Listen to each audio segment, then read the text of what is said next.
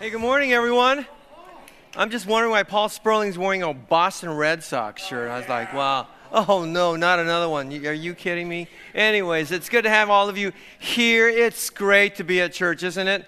I love being here, especially after a week like this. It was kind of a tough week for me in a lot of ways. I'll share a little bit in the message, but, I realize that, we go through the week and things happen, and there's just, I've come to this place where I've despised the human condition, just the hurt, the pain of it all, the worry that comes with it, people getting sick, death, all this. I can't wait to be with Jesus. That's what I think every single week. Amen?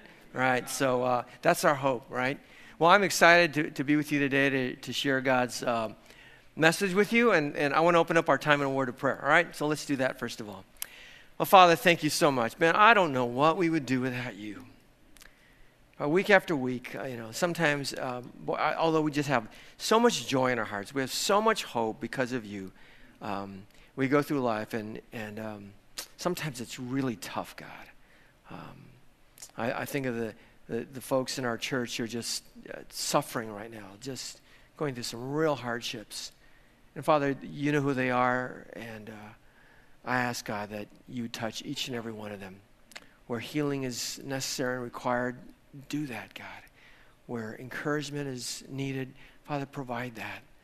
Where there needs to be hope, bring hope, Father God. In so many areas where there are financial needs, supply those needs. Give strength to us, Father. And I pray that this morning you would speak to us. I really believe this series and this message is much needed. And Father God, I also want to ask you to be our teacher today. Holy Spirit, speak through me. Speak to our hearts. I pray that your word, I pray that your word would do its work and penetrate our hearts, so that we might be the people you want us to be. So thank you, Father. We commit this morning to you and ask you to bless us in Jesus' name. Amen. Amen. Well, this week, I don't know if you noticed, but the President and the First Lady were in the UK, where they were the guests of Queen Elizabeth II. She hosted a beautiful dinner for them at Buckingham Palace. And this was a picture of Queen Elizabeth that was taken just the other day. She is a remarkable lady. She ascended to the throne when she was 25 years old. She has reigned as the Queen of the United Kingdom for 67 years. She has set the record as the longest reigning monarch in UK history, as the longest reigning British monarch. She is 93 years old, and she gets around without a cane or a walker. That's just extraordinary to me, and that's why I think she's an amazing lady. I had a chance to see her when she came to Los Angeles in 1983. The fact that Elizabeth II is the Queen of England not only means that, it also means that she's also the sovereign head of the British realm, which means that Elizabeth is also the Queen of Antigua. She's the Queen of Australia. I never realized that. She's also the Queen of Canada, the Queen of the Bahamas, Barbados, Belize, Jamaica, New Guinea, the Papua New Guinea, and New Zealand, and a host of other nations. I never realized that. In addition to the British realm over which she is the sovereign head, the Queen is also the head of the 53-member British Commonwealth of Nations, 53-member British Commonwealth of Nations. And all these nations were once part of the British Empire. It's a vast and diverse empire that she reigns over today. The Commonwealth today, combined population, has a combined population of 2.5 billion people. Out of the 7 billion people, that's 1/3 of the world's population. The Commonwealth nation covers 12.2 million square miles, or 21% of the Earth's landmass. And so again, the British Commonwealth is huge. In 1971, the Commonwealth issued what's called the Singapore Declaration, and then 20 years later it was followed in 1991 with the Harare Declaration, which was named after the fact that the declaration was issued in Harare, Zimbabwe, But in 71, the Singapore Declaration, in 91, the Harare Declaration, in which the Commonwealth set forth its purpose, its values, its core values, its criteria for membership in the Commonwealth.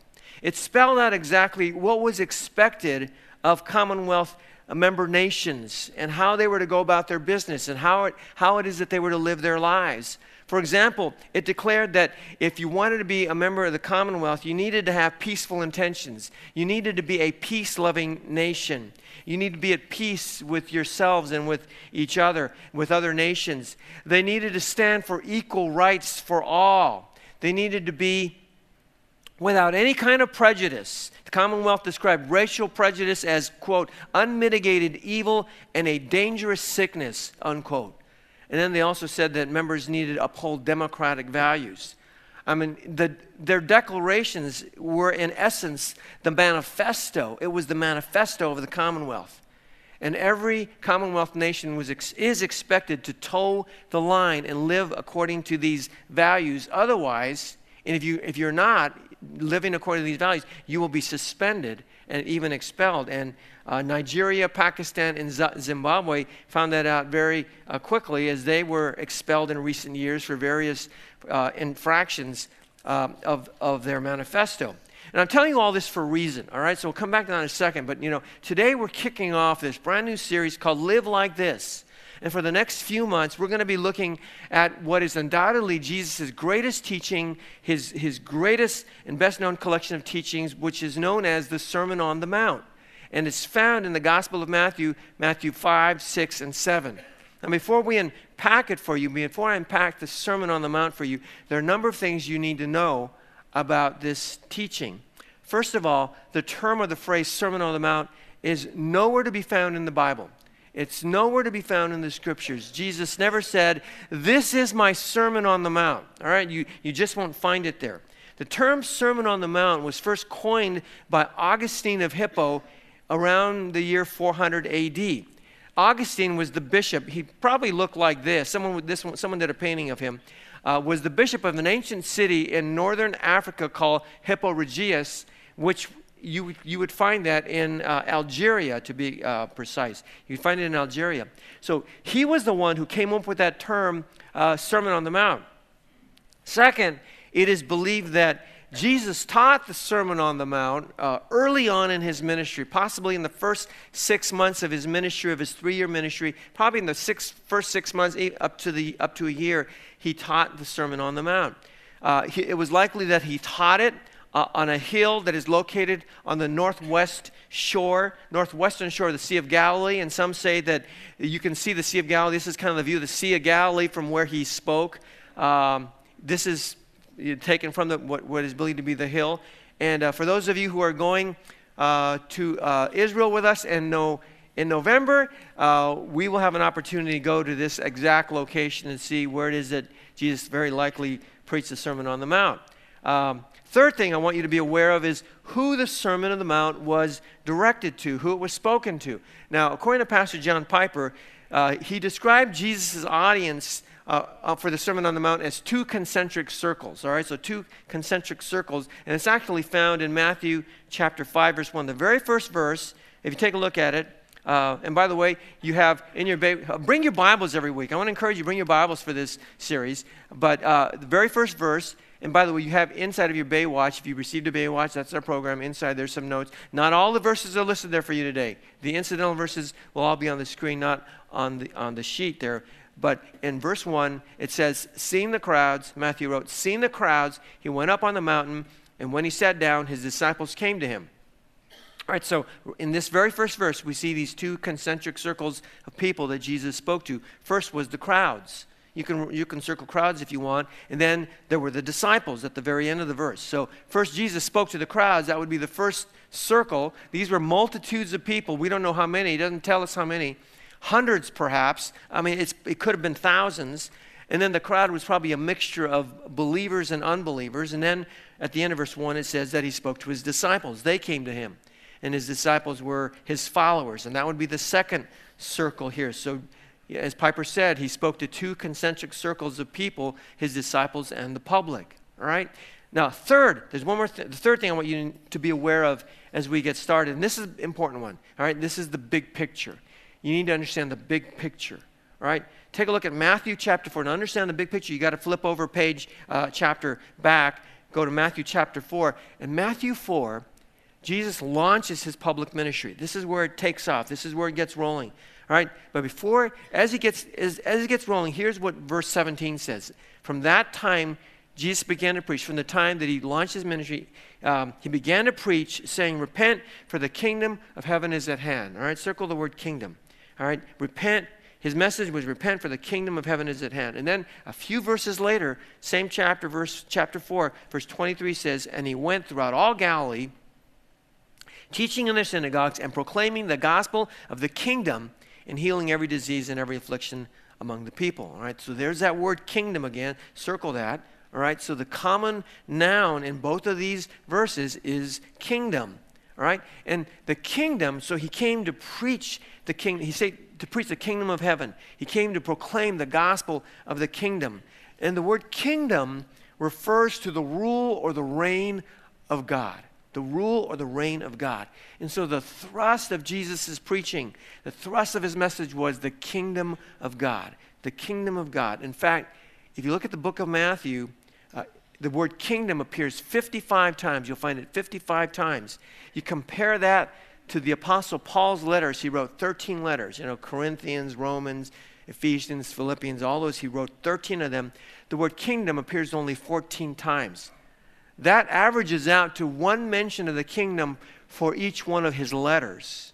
And you compare that to Matthew, where in that one book, the word kingdom is mentioned 55 times. And so this was the emphasis of his ministry. He came to proclaim the kingdom of God. He proclaimed the kingdom of heaven. So that's what this is all about. And as we look at this, we get an idea that the kingdom is about the future, but the kingdom is also present. It is now. It is here. Take a look at Luke chapter 11, verse 20. And again, these are incidental verses, so I'm going to put them up here for you. They're not on your notes. But it says, But if it is by the finger of God that I cast out demons, then the kingdom of God has come upon you. All right, so Jesus said the kingdom of God is upon you. Luke 17, verse 21 says, nor will they say, look, here it is, or there, for behold, the kingdom of God is in the midst of you. All right, so the kingdom of God is in your midst. And the kingdom of God was in their midst. It was with them. It had come upon them because for the very first time, the king had come. The king was here. He was in their midst. Therefore, the kingdom of God was now present. That's kind of the big picture. All right, the big picture is that Jesus came, his king, and his message was that his kingdom came with him, and he came to proclaim the kingdom. All right, so right here, at the very beginning of the ministry, Jesus spells out, now we come to the Sermon on the Mount, and right here at the beginning, he spells out how we are to live in the kingdom of heaven. He proclaims how we are to live our lives in the kingdom of God. So in a nutshell, the Sermon on the Mount, which now follows, was Jesus' manifesto for how we were to live our lives. This is how you live. And that's why I titled this series, Live Like This, because that's what the Sermon on the Mount is all about. All right? The kingdom is here. Now, here's how you need to live your lives. That's the Sermon on the Mount. That's what it's all about. You can liken it to the declarations, the Singapore Declaration and the Harare Declarations, which were the manifestos for the Commonwealth Kingdom. This is how we expect you to live. The Sermon on the Mount is Jesus' manifesto, the Christian manifesto. This is how we are to live. All right, so that's what the sermon, in a nutshell, that's what the Sermon on the Mount is all about. It's about how we are to live our lives. And that is so important, right? Because we desperately need to know, as Christ followers, how do we live our lives?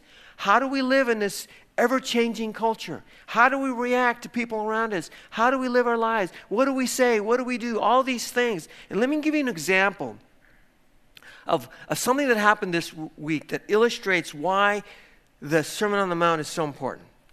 You might have heard that last Sunday, President Trump unexpectedly showed up at McLean Bible Church in Virginia to receive prayer. And so Pastor David Platt, who is one of my favorite pastors and writers, he's the pastor of McLean Bible Church, he prayed for him. He prayed for the president. Now, apparently, there were some people who attend Platt's church who were hurt by what he did, by what their pastor did.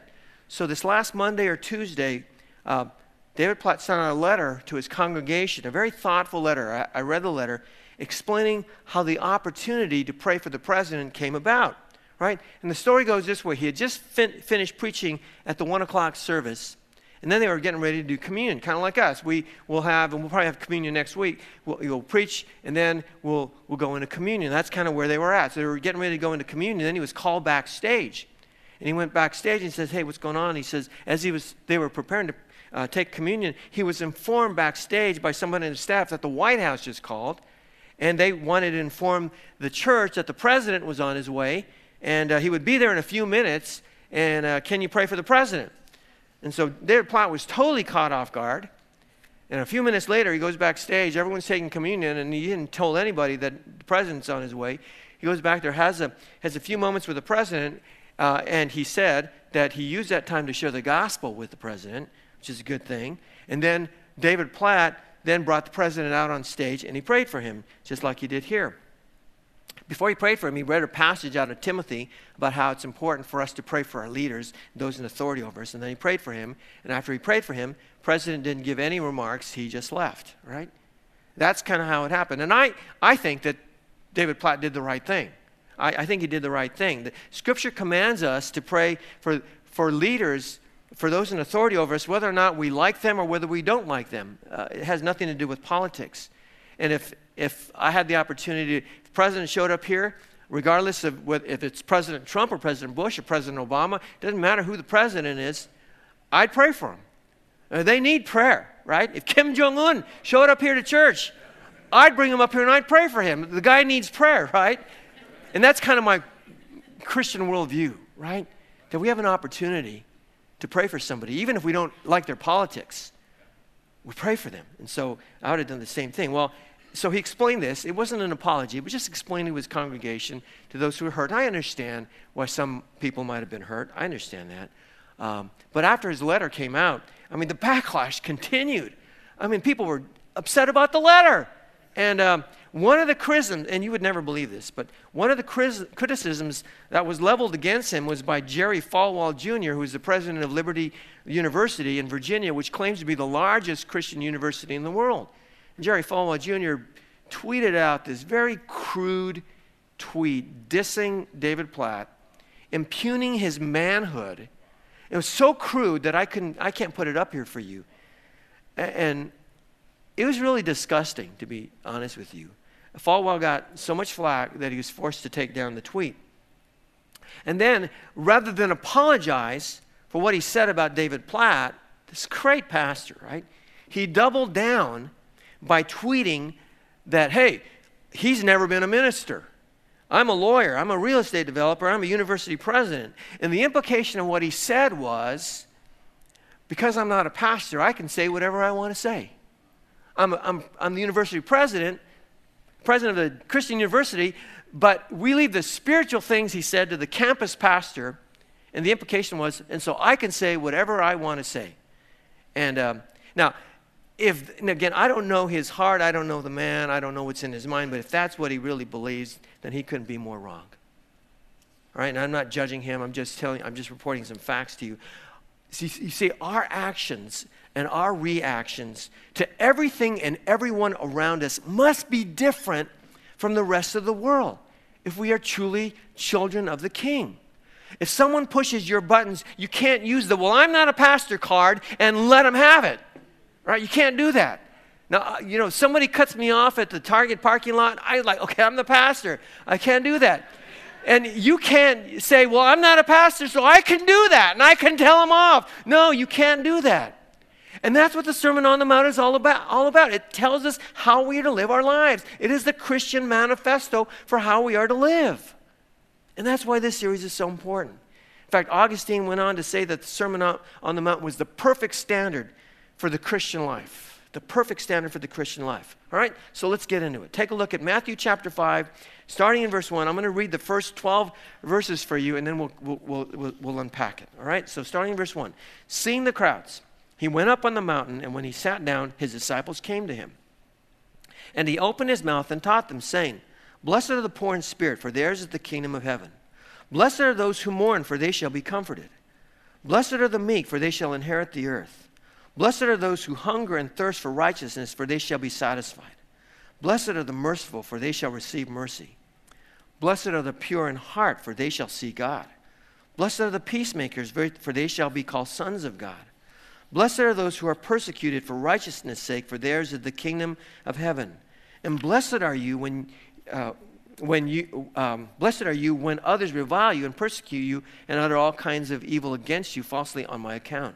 Rejoice and be glad, for your reward is great in heaven. For so they persecuted the prophets who were before you. All right, so you can stop right there. Now, this is the Sermon on the Mount, the beginning of the Sermon on the Mount. And the beginning of the Sermon on the Mount has a name for it. Anyone know what that is? What is it called? It's called the Beatitudes, right? Way to go, Mark. It's called the Beatitudes. But if you noticed, the word Beatitudes is nowhere in the text. It's not to be found anywhere, just as the term or the phrase Sermon on the Mount doesn't appear anywhere in the Sermon on the Mount. But if you look at your Bible, in this section, you'll probably see the title there, the Beatitudes. So the question is, where did the Beatitudes come from? Well, it came from the year 382 A.D. In the year 382, Pope Damasus I commissioned a priest named Jerome to translate the Bible into Latin. They wanted a Latin Bible, and so he did. So Jerome sat down, painstakingly went through the Greek New Testament, translated the Greek into Latin, went through the Hebrew Old Testament, translated all of that into Latin, and the finished product was called the Vulgate Bible. It was the Latin Bible, and it has been used primarily by the Catholic Church. When it came to translating Matthew chapter 5, 1 through 2, Jerome translated that word we see here, blessed, blessed, blessed, blessed. He translated that in the Latin word beati, beati. So, for example, in Matthew 5:3, which says, blessed are the poor in spirit, it would have translated this way in Latin, beati pauperis spiritu. All right, that's Latin, and I don't know how my pronunciation is. Blessed are the poor in spirit. Now, according to a 19th century Anglican priest named Henry Savage, it was Cicero who came up with the Latin word beatitudo, beatitudo.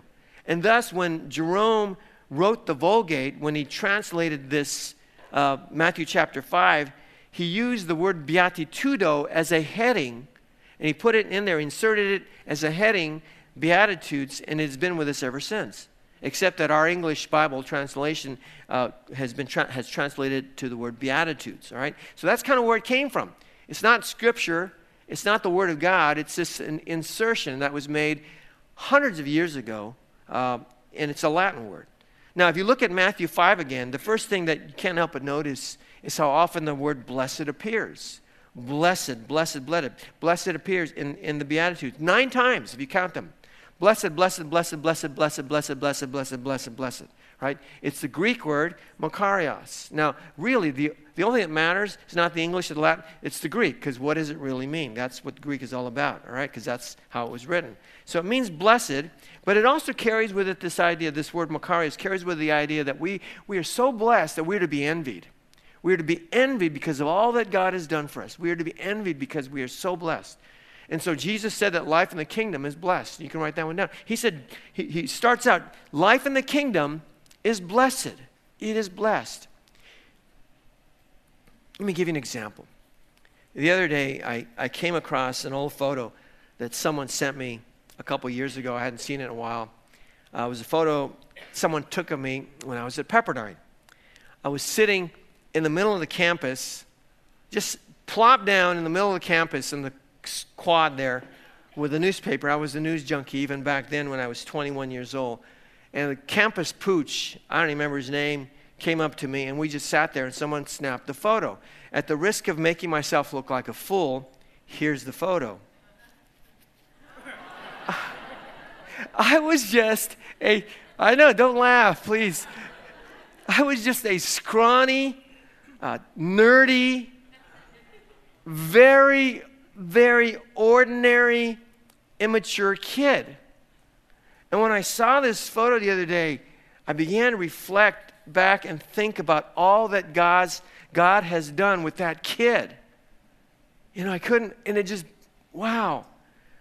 if someone came up to me while I was sitting there and said, one of these days, you're going to be a pastor, I'd say, you are crazy, man.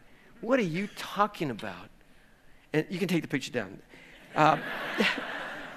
Seriously, as I thought about it, I looked at the picture, I thought, wow, look at what God has done in that kid. I mean, Jesus saved me from my sins. He forgave me of all my sins. And he still forgives me even to this day because I still sin every single day. God gave me a second chance. He gave me a brand new life. He allowed me to be born again. He did it, not me. He gave me a sense of purpose. And he gave me hope when there was no hope. He gave me the gift of eternal life, and he gave me a couple of gifts so that I can do what I do as a pastor. And as I look back, he has always been there for me. Always been there for me through all of the struggles with loneliness, with depression, with anxiety, with failure, with hurt, with insecurity, with disappointment. And every time I backslid, he was there bringing me back. So often, he has carried me through some very hard times. And then he gave me gifts I didn't deserve to have. He blessed me with a wonderful wife and two of the most amazing young ladies in the world. He has allowed me to be part, I love this part, he's allowed me to be part of a loving and amazing church. And this church, you are my family. He's blessed me so much. I mean, having Jesus in my life has been the greatest blessing of my life. Without a doubt, hands down. And I realize that even because of this, I can't make it through a single day without him. Not a single day. And I can understand why this word blessed, it carries with it the idea that you are to be envied because you are so blessed. I understand why knowing Jesus is something to be envied. I am blessed beyond words. And I'm not talking about I'm blessed with money. I don't have any money. I'm blessed with all these, relationships, and I'm blessed with good health and all that stuff. The truth is, life is hard. Life is hard. Not everything is perfect. Things are tough. Life is painful and sad. I think the predominant emotion that I've been feeling this entire week is sadness. I've been feeling so sad this week. It's been a sad week for me for a number of different reasons, but I'll tell you about one of them. Last Sunday evening, my daughter Kylie learned that one of her best friends in the master's program at Pepperdine with her was killed in a tragic and senseless car accident on Saturday. So it was the day before. So last Saturday she was killed, and Kylie didn't find about it till Sunday evening. Alexandra was 23 years old, just a beautiful girl. She was the same age as Kylie. And Kylie's been grieving all week. And we've been grieving with her. When we see her cry, it just breaks our hearts, and we cry too. So I want to ask you, pray for Alex's family. I can't imagine. They live in Baldwin Hills, I think, and Baldwin Park, and I can't imagine how difficult this has been for them. But I can tell you that Kylie would say that she couldn't have made it through the week without God. And she wrote this beautiful blog in tribute to her friend. Life as a child of the King is a blessing, but that doesn't mean it isn't hard sometimes. It is hard. And yet it is to be envied because we always have God with us. On the flip side, I don't envy anybody who doesn't have Christ. I mean, I don't know how anybody can make it through life without Christ. I just don't get that. How you can cope with this kind of loss and sadness and grief without Jesus. Second thing I couldn't help but notice as I read the Beatitudes was who belongs to God's kingdom. And that's kind of the rest of this. Who belongs to God's kingdom? And I call them kingdom citizens, God's children, kingdom citizens. And Jesus gives us 8 qualities of kingdom citizens, starting in verse 3. The first one is that a kingdom citizen is poor in spirit. Blessed are the poor in spirit, for theirs is the kingdom of heaven. You can write that one down. Being poor in spirit, this was not a reference to being poor with regards to money, but rather this was about being poor spiritually, poor in spirit. And to be poor in spirit, the Greek word poor means to be deeply, deeply destitute, lacking any resources. It was a picture of utter desperation to the point of you having to cower like a beggar. And thus, someone who is poor in spirit recognizes that they are depraved, that they are sinful, that they are evil, that they are spiritually bankrupt, and they are desperate for God. Without God, they are doomed. That's what it means to be poor in spirit. Poor in spirit is like that woman who came to Jesus. She came up from behind him. And she was so broken over her own sinfulness that she didn't walk up to him. She crawled up to him. And then she broke oil and perfume and poured it on his feet, and she wiped his feet with her tears and wiped his feet with her hair as tears poured down her face. That's what it means to be poor in spirit. And this is such an important characteristic because we can't come to Jesus unless we recognize that we're a sinner. You can't come to Jesus unless you recognize that, man, I am nothing, man. I need God. You can't come to God haughty and like, oh yeah, I could have a little God in my life, Yeah, I've got everything. You can't come to God thinking you're self-righteous and prideful and you've got it all and you got everything going for you and yeah, I'll put a little God in my life. Peter said God opposes the proud, but he gives grace to the humble. And so this is the first one. And by the way, all of these traits, all of these 8 traits, there's a reward with it. There's a reward that comes with these traits. And the reward for being poor in spirit is the kingdom of heaven. For theirs is the kingdom of heaven, Jesus said. Circle that word is. For theirs is the kingdom of heaven. And that word is, 2-letter word, but it packs a powerful punch because it is a present active indicative verb. Now, I know you don't care about that, but it's kind of important here.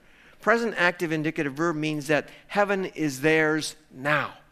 Right? The heaven is theirs now. It belongs to them now. It is continuous because it's present active indicative. It is continuous action. It is yours now and it will always be yours. It continues to be yours every single day. The kingdom of heaven is yours. That's kind of the idea here. There, you can write that one down. The reward is heaven. And I love that. But the fact that our reward, the kingdom of heaven is ours now and will always be every day. Tomorrow, the kingdom of heaven is yours, and the day after that, and the day after that, and the week after that, and the year after that. The second characteristic of a kingdom citizen is that they mourn. That's verse 4. Kingdom citizen mourns. Blessed are those who mourn, for they shall be comforted. Now, Jesus wasn't speaking here of bereavement due to the loss of a loved one, or this wasn't about mourning because your fantasy baseball team lost or because your favorite bachelor didn't get a rose, right? This is about mourning over sin. This is about mourning over what we just talked about, that you're poor in spirit. You see, there are tears in the kingdom, right? There is joy in the kingdom. There's blessing in the kingdom, but there are also tears in the kingdom. Take a look at what Jesus said in Luke's account of the Beatitudes. Luke also wrote about the Beatitudes. Luke 6, verse 25. We'll just put it up here for you. And again, if you want to write some of these verses down just so that you have it, you can write that down on your notes. But Jesus said, woe to you who are full now, for you shall be hungry. Woe to you who laugh now, for you shall mourn and weep. Right, there is weeping and mourning and crying and tears in the kingdom of heaven. And it's weeping and crying over sin. So opposite the world, isn't it? There is weeping and crying and mourning over sin. We live in a culture that revels in sin. And you don't believe me, all you need to do is check out what happens during spring break or at Coachella. The clarion call of our nation has become, let's party! That's kind of what we're all, let's party, and everybody whoops it up. Well, Jesus said the kingdom belongs to those who mourn, who grieve over those kinds of things. When was the last time you cried over sin? When was the last time your heart broke over babies who are aborted and their limbs are taken, ripped apart in the mother's womb and then they're sucked out? When was the last time you mourned over the fact that pornography is destroying our young people and alcoholism and drugs destroying our people, even our adults? When was the last time you mourned over your own sin, own wickedness in your own heart? Mourners are the ones, Jesus said, who inhabit the kingdom of heaven. And notice what their reward is. At the end of verse 4, they shall be comforted. They shall be comforted. This is so good. Jesus promised that those who mourn over their own depravity will be comforted by the only thing that can comfort a sinner. You know what that is? The only thing that can comfort a sinner is forgiveness. It's forgiveness. It comforts me to know that I am forgiven.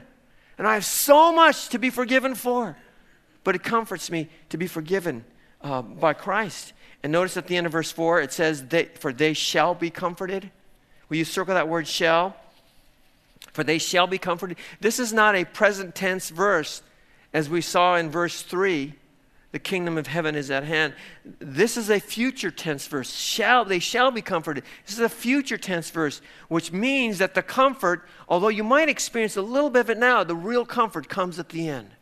The real comfort comes when you see Jesus. When he welcomes you into his arms. When you go to heaven, he welcomes you into his presence. Well done, my good and faithful servant. That's when the real comfort comes. That's when you realize, oh, I've been forgiven. Here I am. I can't believe I'm here. I can't believe I made it. And so we enjoy that comfort, total comfort in heaven. The third trait of a kingdom citizen is meekness. Verse 5 says, blessed are the meek, for they shall inherit the earth. Circle that word meek. It's the Greek word praus. And biblical meekness is not weakness. Praus means gentle or humble, considerate or courteous. So you can write that one down. A kingdom citizen is meek. You know, one of my recent pet peeves is the thumbs down sign or icon on YouTube. I don't know what it is with people these days, but they give a thumbs down to everything, and it drives me crazy. Let me show you a couple of screenshots of three of my favorite YouTube videos. My favorite YouTube videos. Check this one out. This is just a screenshot. Cute babies, right? Goes for a couple minutes of all these cute babies. They're so cute. And then you go down there in the really bottom. You know how many thumbs down it has? 34,000 thumbs down. How can you give a baby thumbs down? Right? You got to be the devil to do that. Like, what is wrong with you? Are you a baby hater? Right? It's like, what is wrong? And yet 34,000 people have seen this video and they go, oh, thumbs down. Are you serious? Here's another one. The first look video. Oh man, if you don't cry when you look at this one, nothing will make you cry. These are all little videos of the groom getting the first look at the bride on their wedding day. I remember the first time I remember my first look when I got married, and when I turned around and saw Cheryl, I started bawling, right? And so it's all very touching, soft music, just kind of tugs at the heart. Shane and Allie, you ought to look at this. This is really good. They're getting married next year. And you look over here. What? 141 thumbs down. Are you kidding me? Are you heartless? Do you not have a heart? What is going on with it? And here's the third one. This one really gets me. Cute puppies. Now, who doesn't like a cute puppy? Right? That is a thumbs down. I'd give it 10 thumbs up. That's a 10 thumbs up, right? 240 thumbs downs. I can't believe it. Are you a dog hater? What is wrong? Are you a cat lover? You hate dogs, so you can give them a thumbs down? See, I'm kind of making fun of this, light of this, but it just seems to me, it really seems to me that meekness and gentleness and courtesy and consideration and kindness just out the window these days. It really is just out the window. And seriously, with the advent of this thumbs down icon, people are like, well, I'm going to let them know what I think. I'll let them know. I'm going to tell them. I'm going to tell them what I think. And they do. And I say thumbs down to thumbs down. See, Jesus said that the kingdom citizens are meek. They're gentle. I mean, if you don't like something, just don't say it. You know what I mean? Why express that? And we all have opinions, and there's some things we don't like, and that's okay. But let's be meek about it. And for those who are meek, who are gentle, their reward is that they, take a look at it, verse 5, they shall inherit the earth. They shall inherit the earth. They get it all. Now, what does this mean? This is crazy, right?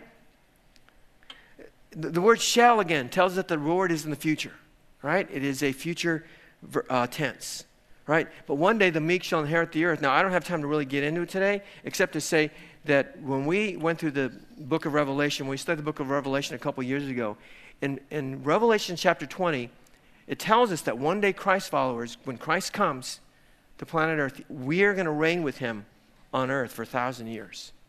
We all get an opportunity to reign on earth, and the earth will be completely remade. It's not going to look anything like this. I keep telling Pastor Greg, you better get your surfing in now because there ain't going to be any waves in the new earth, right? And we get to reign. We get to reign with him on planet earth, and that's what it means. We will inherit the earth. We get all of this, right? We get it all. Recently, someone posted their favorite verse on the whiteboard in the lunchroom. This was it right here. It's coming up, I know.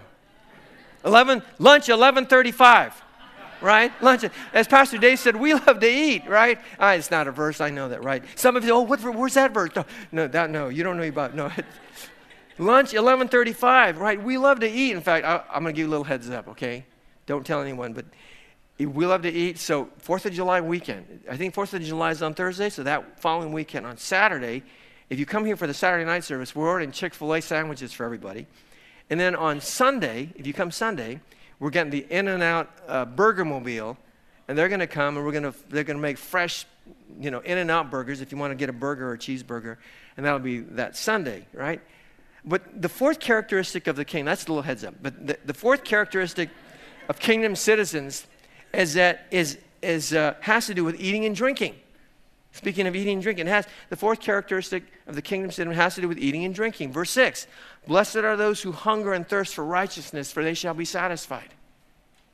Jesus said that kingdom citizens have an insatiable desire for more of God. They have an insatiable desire to seek after God. They have this unending appetite to live righteously and to do what is right. You can write that one down. Another way of putting it is that they can't get enough of Jesus. Kingdom citizens can't get enough of Jesus. I mean, is that you? Are you someone you can't get enough of Jesus? I recently read that fewer and fewer Christ followers go to church. In fact, churches that are growing churches, their attendance is actually declining because people say, well, I don't need to go to church. It's kind of a new day. Whereas in the past, in the old days, as my daddy used to say, if you were a Christian, everybody goes to church. Hey, Sunday, we're going to church. You get all scrubbed up and you go to church. You wouldn't think of missing it. And you wouldn't think of missing a Bible study. But church experts are telling us that today everything has changed and fewer so-called Christ followers go to church. In fact, the average now, they figured this out, kind of the average church attender goes about once or twice a month. Like, yeah, I went this month. I'm good for the month. Well, I went twice this month. It's like, I can take the rest of it. And for whatever reason, they're Christ followers, they feel like they don't have to go to church. And I just wonder if that has to do with whether they're hungry or not. Well, how hungry they are. Jesus said a kingdom citizen is hungry. They're thirsty. They can't get enough of God's word. They can't get enough of God's people, being around God's people. They can't get enough of just prayer. They can't get enough of worshiping God. They just can't get enough of this. And so they hunger and thirst for righteousness. And their reward is satisfaction.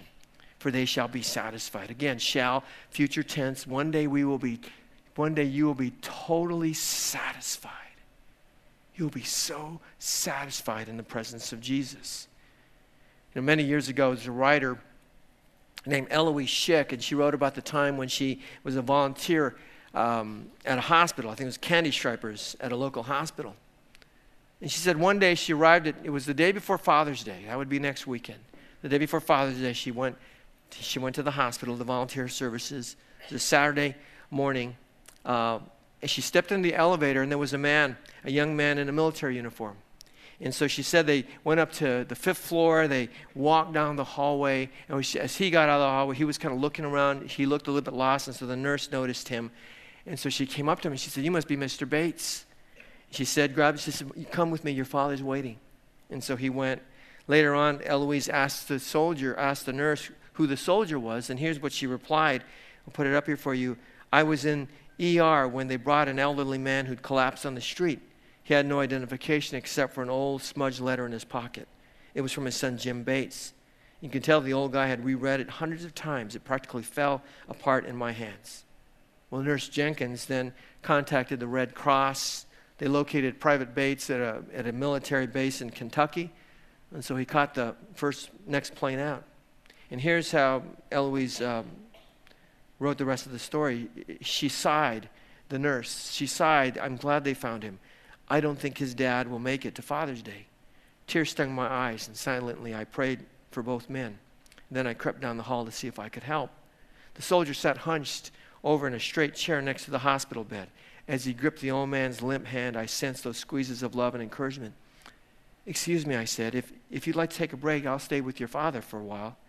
When he didn't turn around, I thought he hadn't heard me. And then he said softly, "Thank you. No, this is where I want to be." The next morning, I decided to stop by the hospital. When I arrived at the ward, I became apprehensive when I saw the soldier standing at the nurse's station, and his words confirmed my worst fears. He's gone. I'm so sorry, the nurse said. And then his next words hit me like a thunderbolt. Who was that man? Asked the soldier. The nurse pulled back. Why, he was your father, wasn't he? No, he wasn't.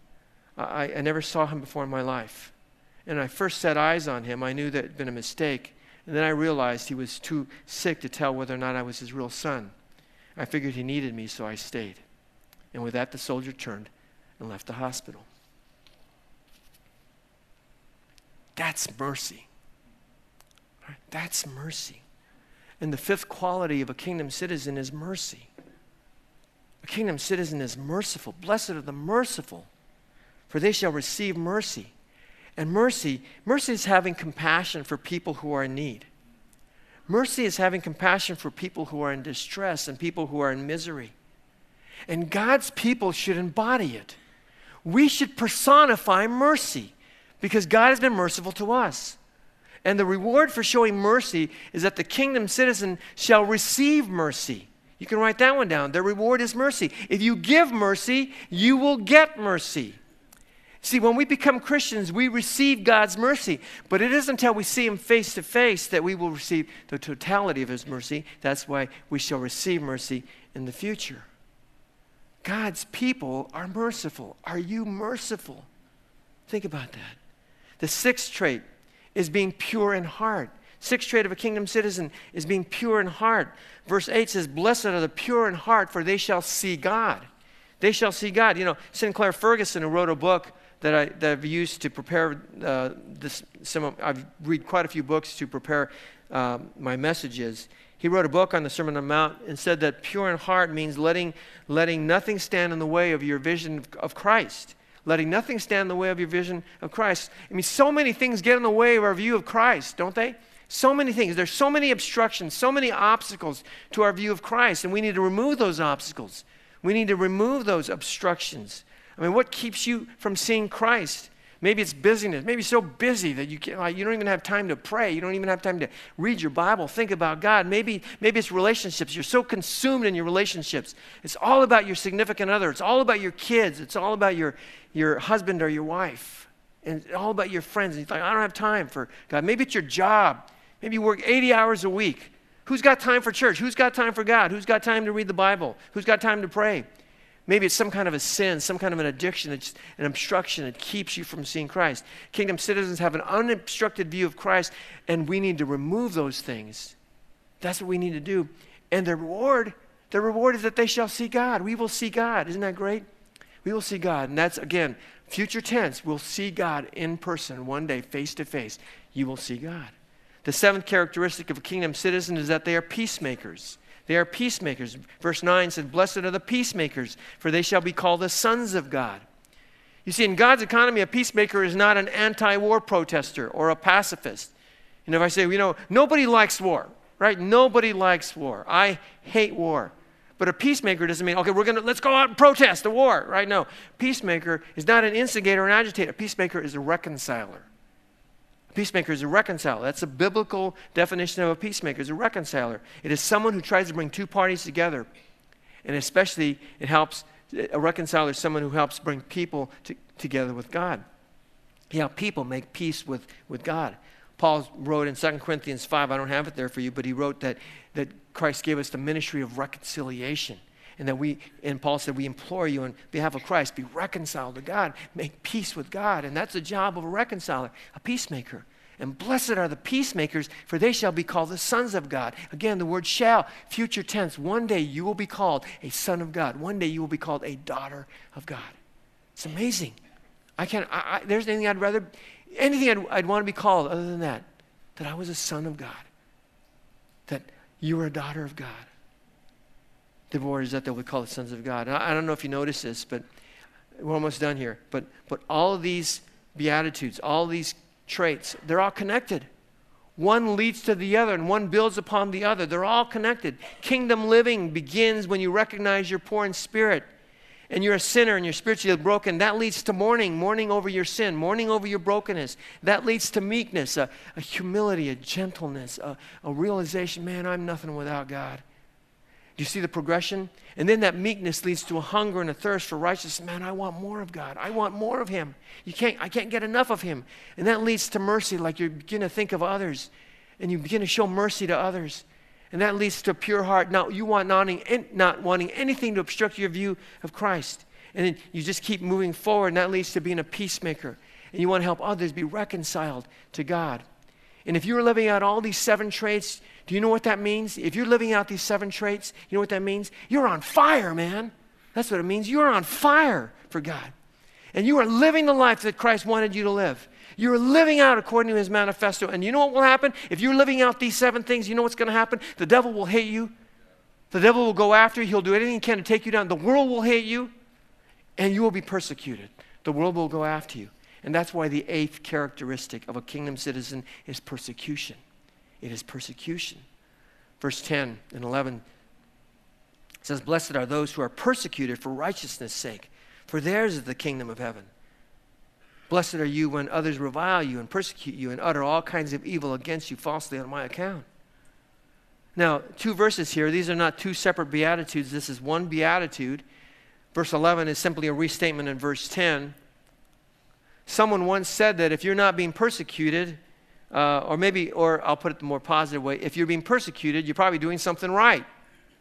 If you're not being persecuted, maybe you need to step it up in your relationship with Christ. Now, most of us in America don't know what persecution is like. We don't have persecution here like we have in other places, although I believe that in the years to come, it's only going to get worse for Christ followers even here in America, and I think we're beginning to see a little bit of that. But it's nothing like what's going on in the rest of the world. All around the world today, Christ followers are being slaughtered for their faith. Just a couple of weeks ago, extremists kidnapped 17 Christians in Nigeria. They completely disappeared. They can't find where they are. And according to an organization called Save the Persecuted Christians, more Christ followers have died in the last 100 years, more in the last 100 years than the 1900 years that preceded it. So in other words, from the time of Christ, 2,000 years, the first 1900 years, a lot of people died, but in the last 100 years, more people died in the last 100 years than all the 1900 years before it combined. And it's going to get worse. And notice what the reward of persecution is. For theirs is the kingdom of heaven. Does that sound familiar? For theirs is the kingdom of heaven. It's the same reward that we found in verse 3. For theirs is the kingdom of heaven. The is, present, active, indicative. Your reward is now. If you're being persecuted, your reward is now. What do you mean I'm being persecuted? No, your reward is now. The kingdom of heaven is with you. And so we have 8 beatitudes. The first one and the last one. The kingdom of heaven is theirs. Your reward is now. The second beatitude, the third, the fourth, the fifth, the sixth, the seventh, your reward is in the future. One day we will have a reward. And I love verse 12. It says, "Rejoice and be glad, for your reward is great in heaven. For so they persecuted the prophets who were before you." I mean, your reward is great. And no wonder we're blessed. We are so blessed to be Christ followers. So I guess it kind of begs the question, what kind of a reward do you think you'll have when you get to heaven? Well, the answer to that really kind of depends on how you live this life. If you live this life according to the Christian Manifesto, if you live this life as Jesus spelled it out for us, then your reward will be great. Your reward will be great. If you're a kingdom citizen, let's live like Jesus said to live. Be poor in spirit. Mourn over your sin. Be meek. Hunger and thirst for righteousness. Be merciful to others. Be pure in heart. Be a peacemaker. And you will be persecuted, and your reward will be great. Amen? Let's close our time in prayer.